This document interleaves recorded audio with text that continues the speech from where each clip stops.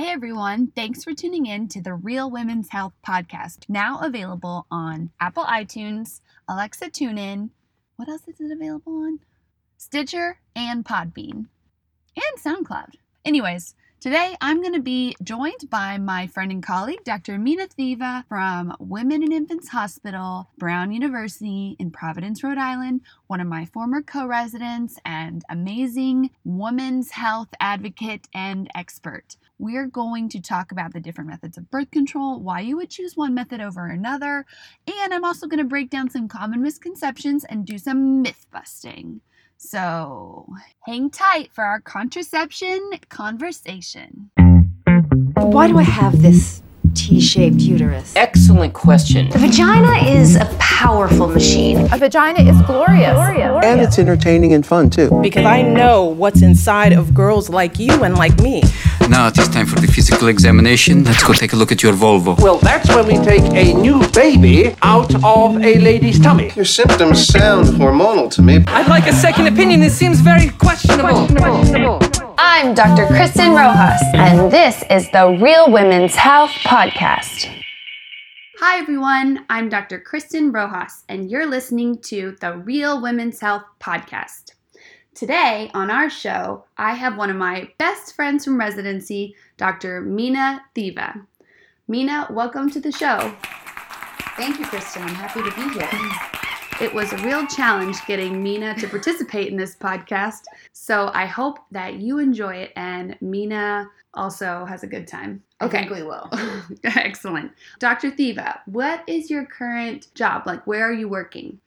So I work where we did our residency at Women and Infants Hospital. I'm an attending OBGYN physician there. But there's something really special about your job, and that's that you help run an all-women's emergency room at Women and Infants Hospital, which I feel like a lot of places don't have. So tell us more about that aspect of your job. Yeah, it's pretty unique and special. We take care of women and take care of lots of different things that they come in for, whether it's to have a baby or an emergent situation or any of our sick oncology patients. We handle it all. So it's exciting, can get a little hectic, but it's definitely satisfying. Yeah, so in the women's emergency room, patients come in who may be in labor, or they come in for some non-emergent situations like irregular bleeding or STD checks, which, I don't know, some people may say is an emergency, which is probably true. But anyways, you take care of patients that come in with a wide variety of GYN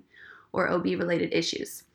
You also work in the clinic and see patients there, right? I do, yep. Do you see both OB and GYN patients? Yes, I take care of both pregnant and non-pregnant patients for multiple GYN issues, whether it's just routine care, talking about birth control, or helping them figure out if they want to have a baby or not. I do it all. Yeah, so you're like a Jane of all trades. A Jane of all vagina trades. I've never thought of it that way, but... Okay, Mina, tell me what your favorite memory from residency is. Oh, wow. For all of our listeners who may not know what a residency is, I touched on this on our last podcast, but residency is when you have extra training after finishing med school, so you're already a doctor, and you're working in a hospital under the supervision of attendings, but you're a grown-up doctor, and you are specializing in your field. So for us, our residency was OBGYN, and it's 4 years, but you spend a lot of time in the hospital together, and so that's when you really get to know people. Yes. For better, for worse. I would say one favorite memory was when we did the flash mob at graduation. Yes, that was amazing. So for everyone who doesn't know what a flash mob is, it's the best invention ever. But I convinced all 32 of our residents to secretly learn a dance routine that we then performed at graduation, and it was a surprise. It was pretty awesome. It was pretty epic. Although hesitant at first, you're an amazing dancer. I learned from the best. Okay, so today's topic, we are going to break down some basics about birth control or contraception. So Mina's going to help us go through the most common types of birth control. We're going to start in the least effective forms and move to the most effective forms. And then we're going to go through just a couple of myth-busting aspects and get the real tea from Dr. Thiva here. So with that, we'll get started. Let's start with the very, in my opinion, least effective form of birth control, and that's abstinence. So Dr. Thiva, tell me in your own words, is abstinence an effective form of birth control? No, it is not. Because people have one idea and think that they're going to be 100% adherent to abstinence, and things happen. Yeah, it's always better to have a backup plan because you never know what's going to happen. And abstinence-only education has been shown over and over again to not be effective. We're just going to move right past that method and move on to coitus interruptus. Yes. So, Mina, tell us what that is. So coitus interruptus is a fancy terminology for the commonly known pulling out method. And this, better than abstinence, but still not a perfectly effective method because you don't always know that you reliably will make it in time, so to speak. I think any method that relies on someone else to do something, you should just try to avoid. Yeah. You should really take control of your own reproductive future and not rely on someone else, no matter how convincing they can tell you they are. One time I read that actually the withdrawal method can be pretty effective, but the trick is, so apparently sperm that are still alive can hang out in the urethra even after ejaculation. So if you have sex, your partner pulls out and there's still semen in the urethra, and then you have sex again like an undisclosed amount of hours later, that sperm can actually make its way to you before the next episode of needing to pull out. Does that make sense? Yes, yeah. So this method probably isn't good if you're like, a spontaneous kind of person. You should always have a backup plan. Yeah. So that's coitus interruptus. Now, let's move on to one of the oldest forms of birth control that maybe is the most common or that most people are aware of, and that's condoms. So what's the deal with condoms, Dr. Thiva? So condoms have been around, forever, and I feel like that's what you get the most education about in school, and that's what they hand out in sex ed, or you can kind of always find them in jars at the doctor's office. And they're pretty effective. You do have to make sure you use one every time, and sometimes there's a little bit of laziness of not wanting to put it on, and then just be careful making sure that there's no holes or anything like that. The one thing I will say is as we talk about all these birth control methods, condoms do protect against STDs. So other methods that we'll talk about don't protect against STDs, they protect against pregnancy. So you have to keep that in mind. It's important to know that your partner's using the right size condom too. It's supposed to fit snug, so it's not supposed to be loose. So the other thing is condoms can also break, and then that becomes a problem. If that happens, you should probably think about talking to your doctor about the morning after pill or going to the pharmacy because it's over the counter now.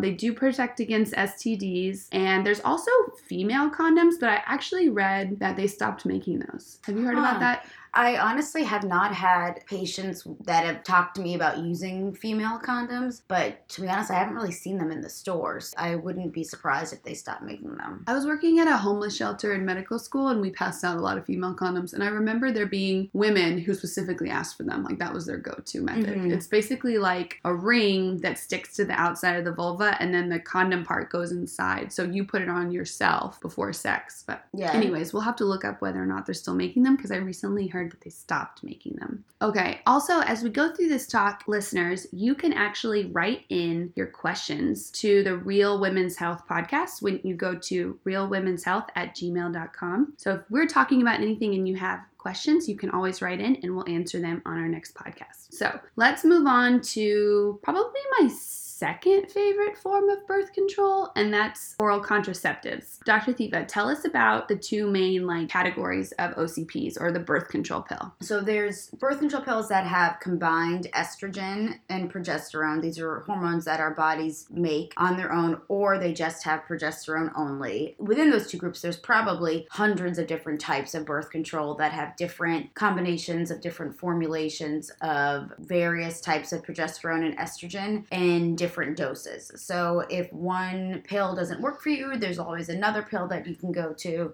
I feel like that's really important because Yeah. when we try to counsel patients about the possibilities and benefits of oral contraceptives or the pill, they'll always say, oh, I tried the pill once and I had weight gain, or I Yeah. had headaches, or it made me nauseated. It's like, okay, that's fine, but pills are rapidly evolving. They're becoming lower dose. They're using different types of estrogen and progesterone. And so one pill that maybe gives you a bad side effect, it may be worthwhile to try to switch to another one. So unless you have an absolute contraindication, which we'll talk about more, and that's basically means some condition where you absolutely cannot take birth control pills, it may be worthwhile to try another type or another brand. There's even variability between generics and brand names. Mm-hmm. I didn't realize this until residency, but if you're using like the Ortho Tricycline Low and then there's a generic, sometimes generics are only required to be like a certain percentage similar. And so you really can react differently to a generic as compared to a brand name. Mm-hmm. And it has to do with laws surrounding generic pills in the United States, but that's also important to keep in mind. So when would you use a progesterone only pill? So a few different reasons. One, if somebody said that they did not like using the combined pill and they wanted to try something else, I would offer that to them. I would also use it in anyone who is newly postpartum and breastfeeding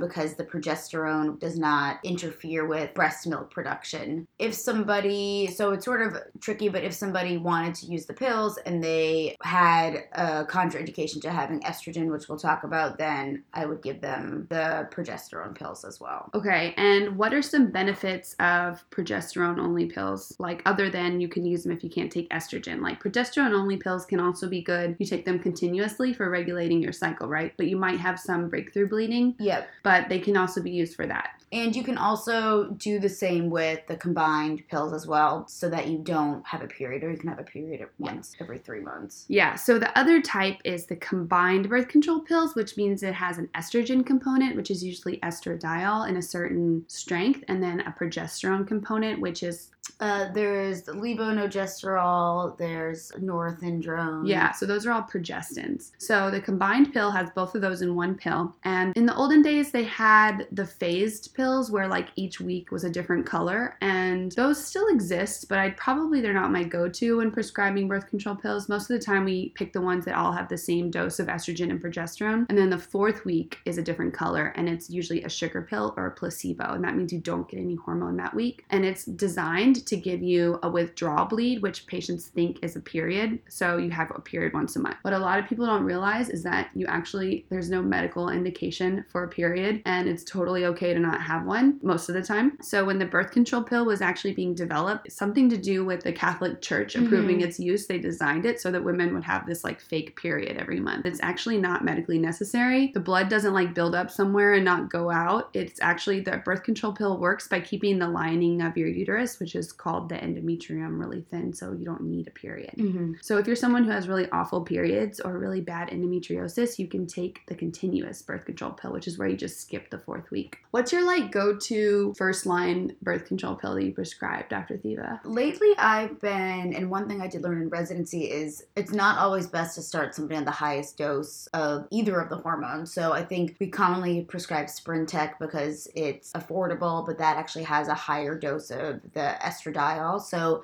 I've now been starting with Junel, which is another pill that has a lower dose of the estradiol, and then telling people that we can always pick something else. Yeah, another important thing is that if you're going to take the pill, you got to try to take it at the same time every day. So that can be hard for patients who are like maybe shift workers or work at night or something. And so I tell patients to set an alarm on their phone. There's a difference between normal use and perfect use. And these methods that we're telling you about are always more effective with perfect use. And that involves trying to take it at the same time every day.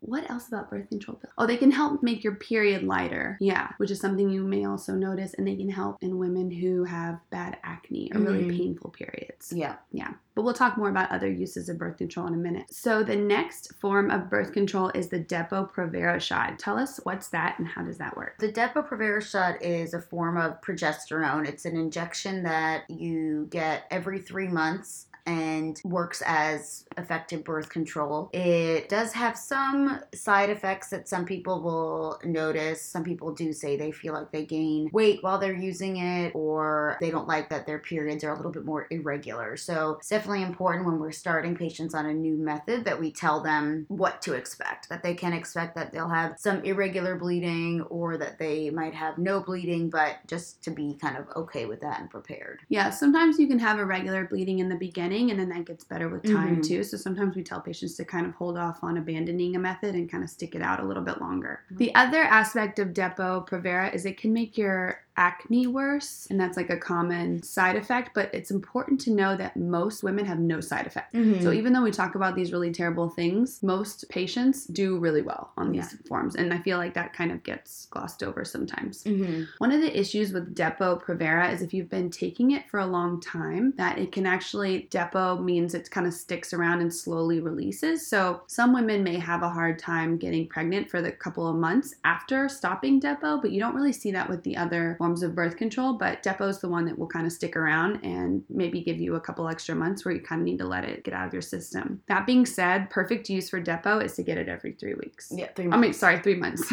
Yes, to get it every 3 months. Every 3 months, yes. So that's important to make sure you have that appointment every 3 months. And the other nice thing about Depo that we didn't mention was that similar to the progesterone only pills, you can receive that after you have a baby in the hospital and have a reliable source of birth control for 3 months, which is, hard to think about all of those things when you're a brand new mom and it won't affect your breastfeeding. Yeah, that's super important. That's a common myth that it does, but it actually doesn't. The other form of birth control moving in the realm of more effective is the NuvaRing, but actually I've never prescribed the NuvaRing. There's not that many women that go for this option. Yeah, I agree. I think, so essentially the NuvaRing, you have to put it inside the vagina and change it out, but some people like using it, but I agree with Dr. Rojas. I haven't prescribed it. Yeah, the NuvaRing, it actually sits in the vagina and not the uterus like the IUD does that we'll talk about in a second, but yeah, it's like a bendy ring that you kind of bend like a taco and place into the vagina. Yeah. I don't think and then you have to take it out before sex and then take it out to have a period. Yeah. And then put it back in. Yeah. So you have to really be totally fine with your anatomy, which is a good thing to be, but you also have to be totally comfortable with putting things in and out of your vagina, which not everyone is as good at, as facile at as other people. Yep, it's not easy.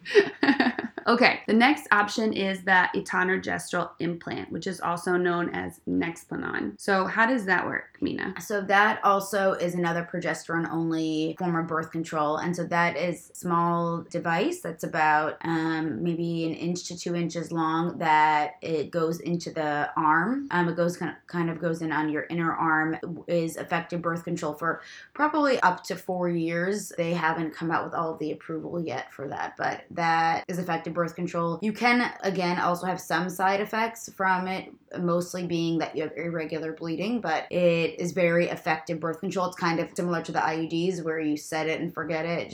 It's there and you don't have to think about it. Set it and forget it. Yeah. There's some common misconceptions. I mean, it's kind of a scary thought for some patients to have something in their arm, but it's really inert plastic and it doesn't migrate. I mean, there's these horror stories of it being placed kind of in the wrong spot and moving a little bit or being hard to find, but for the most part, they're pretty easy and don't have any complications. Yeah. The other thing is if you're someone who maybe, I feel like for some of our patients in Rhode Island whose partners didn't want them to take the pill, or it was maybe someone, where the birth control option that you choose is not really 100% up to you, the Nexplanon is a good option because they come in for the doctor's appointment and you pop it in and no one ever has to know that it's there. Yeah. Exactly. Which is, I feel like, a really good thing to have. Yeah. Oh, the other thing about the etonogestrel implant is that it's a good option for women who can't take estrogen because it's only progestin only. So we'll talk more about that. But you can also have that placed immediately postpartum. Does it affect milk production? No. Yeah. No. Also doesn't affect milk production. Yep. Okay. And now we're going to move on to my favorite form of contraception, and that's the IUD. There's a couple different kinds and they last for different numbers of years. Mina, tell us about the most general concepts about IUDs. So the basics, so there's 2 different kinds. There's one that has hormones and one that doesn't have hormones. And the one that has hormones, it's also progesterone, and the other one is a copper IUD. And so they're these pretty small T-shaped devices that go into the uterus and either work by secreting hormones that keep the lining of the uterus thin and help prevent sperm migrating, or the copper IUD sort of, it's always funny, like creates a hostile environment in the uterus, which is a funny concept to think.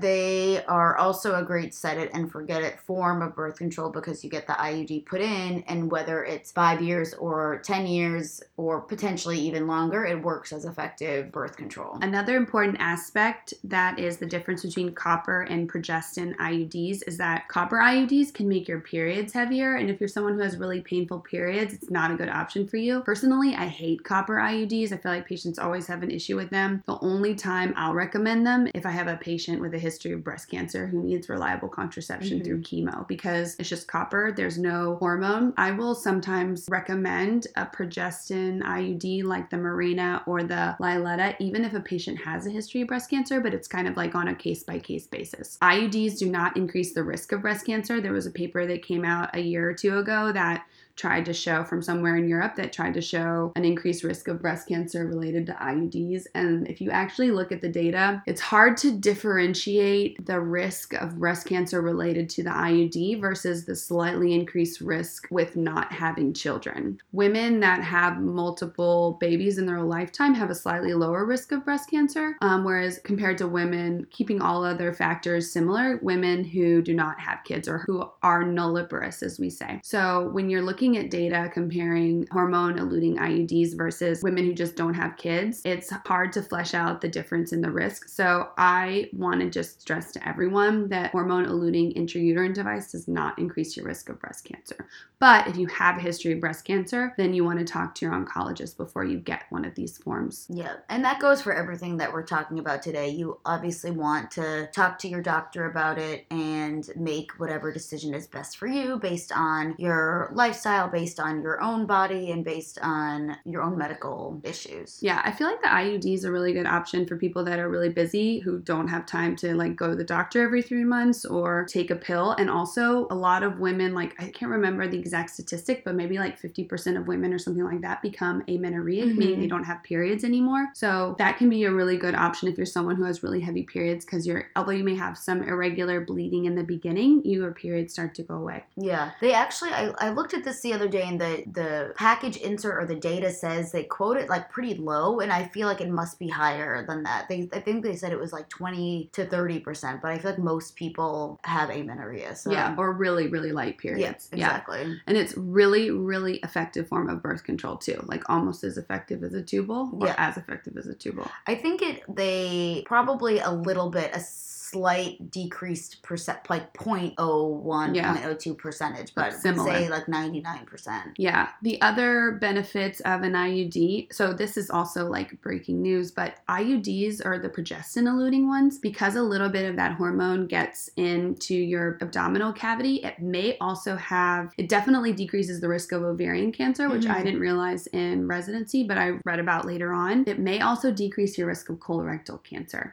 It also helps with endometriosis, because endometriosis is when you have part of the endometrial lining or the inside of the uterus that's growing outside of the uterus and other parts of your pelvis, and it can cause a lot of pain. So progestin-eluting IUDs can be really helpful with that, because a little bit of that progestin goes outside of the uterus locally. Okay, lastly, the most effective form of birth control is a tubal ligation, and that is when we either separate the fallopian tubes, so there's like a break in them, whether it's like through cautery or suture, or we completely remove the fallopian tubes, and that's called a salpingectomy. So Mina, tell us about that. So I actually, traditionally getting the tubal ligation has been either cutting or removing a piece of the fallopian tube, or putting a ring or another device to help block the fallopian tube. Now, almost always for patients that want that form of birth control, I counsel them about doing the bilateral salpingectomy, completely removing the fallopian tube and decreasing their risk of fallopian tube and ovarian cancer. cancers. So it is interesting, though, that this form of birth control, there's a lot of misconceptions, I feel, about when someone says, I want you to tie my tubes, that they think either it's something we can do in the office or they don't have to undergo anesthesia.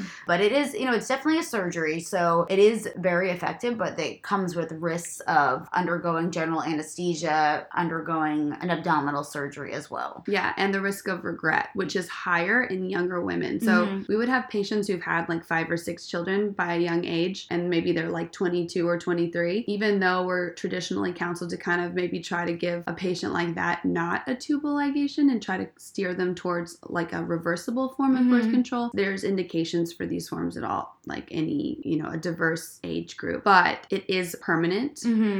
There are people that will try to sell you on this tubal reversal business, and I feel like it's a waste of money because it is never effective. But like, I think if you go to the DR, the Dominican Republic, you can have your tubal ligation reversed, but it's not always effective and they take your money. So be absolutely sure that you want to have a tubal ligation before you do it, but then it's really effective.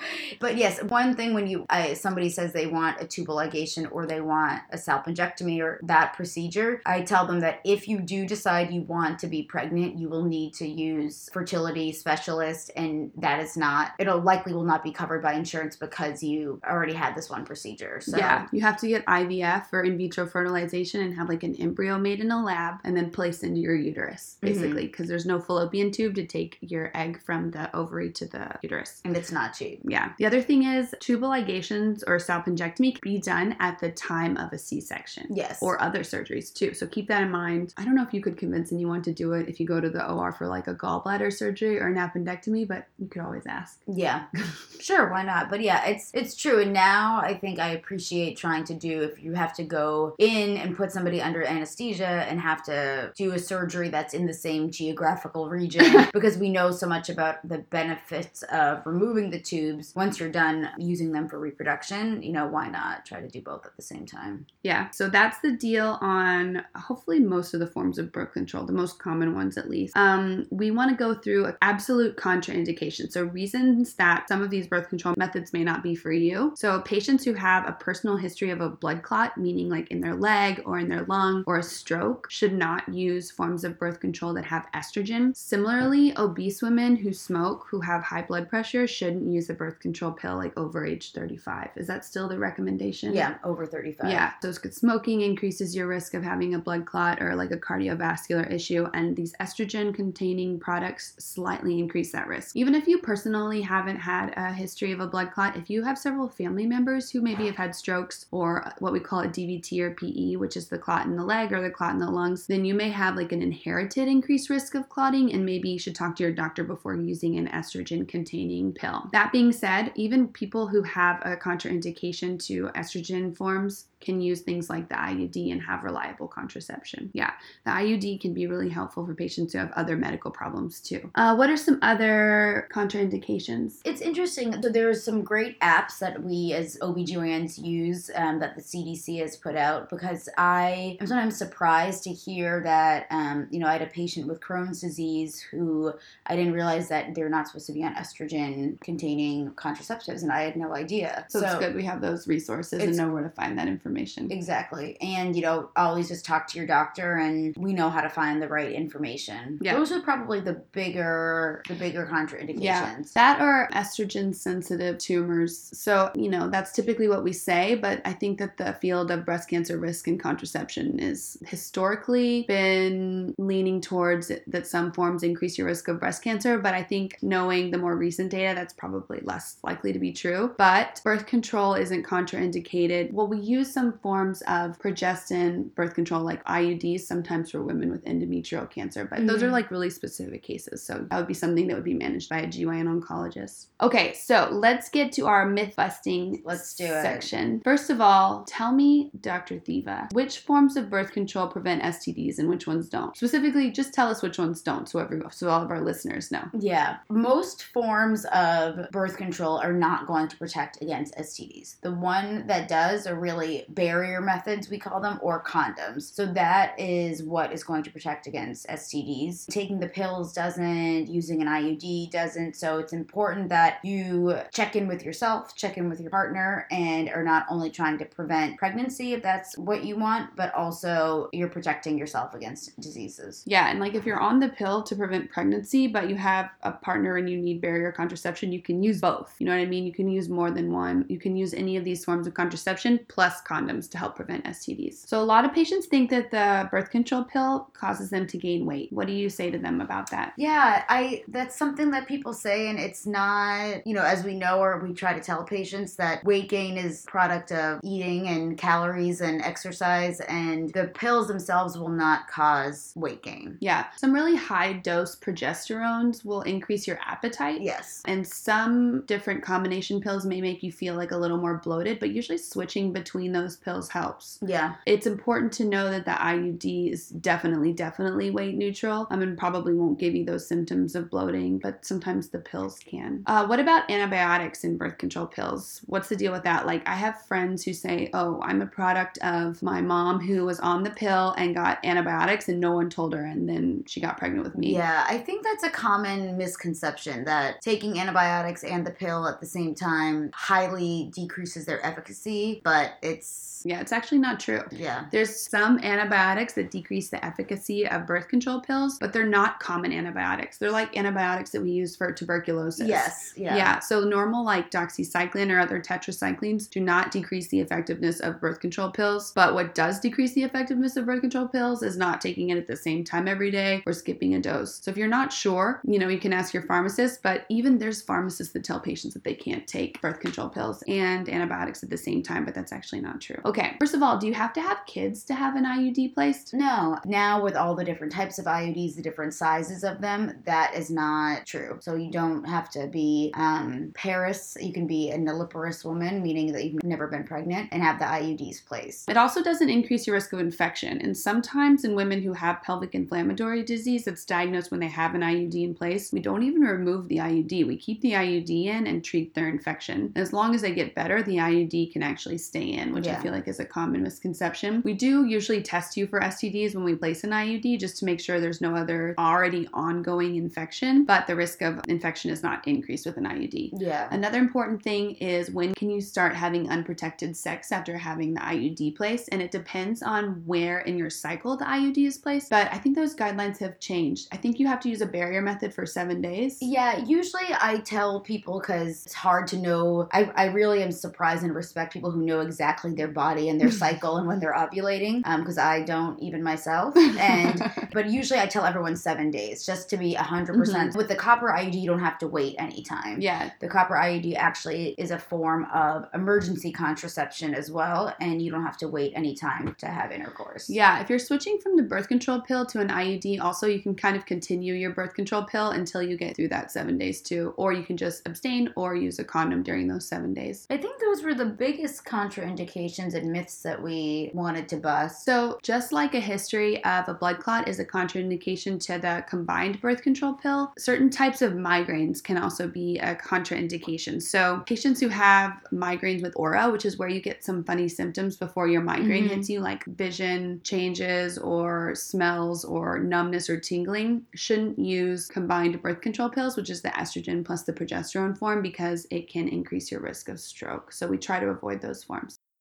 Okay, Dr. Thiva, I think that about sums up our little 411 on birth control pills. I think so too. If any of our listeners write in, I may bring you back so that we can do some more myth busting. Yes, I love myth busting. So how was your first podcasting experience? It was good. It was actually a lot less stressful than I thought it was going to be. Okay, good.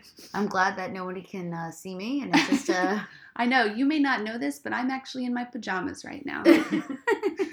Okay, so thanks for tuning in to our Real Women's Health podcast, where we tackled all of the common misconceptions about birth control methods and reviewed the most common forms. So I hope that all of you guys now feel empowered to make an educated decision about either starting birth control or switching birth control methods, and now you can know the real tea. And maybe not everything that you read on the internet is true. And so it's important to always back your reading and your data up with real science. So that's what we're here for. we're here for you.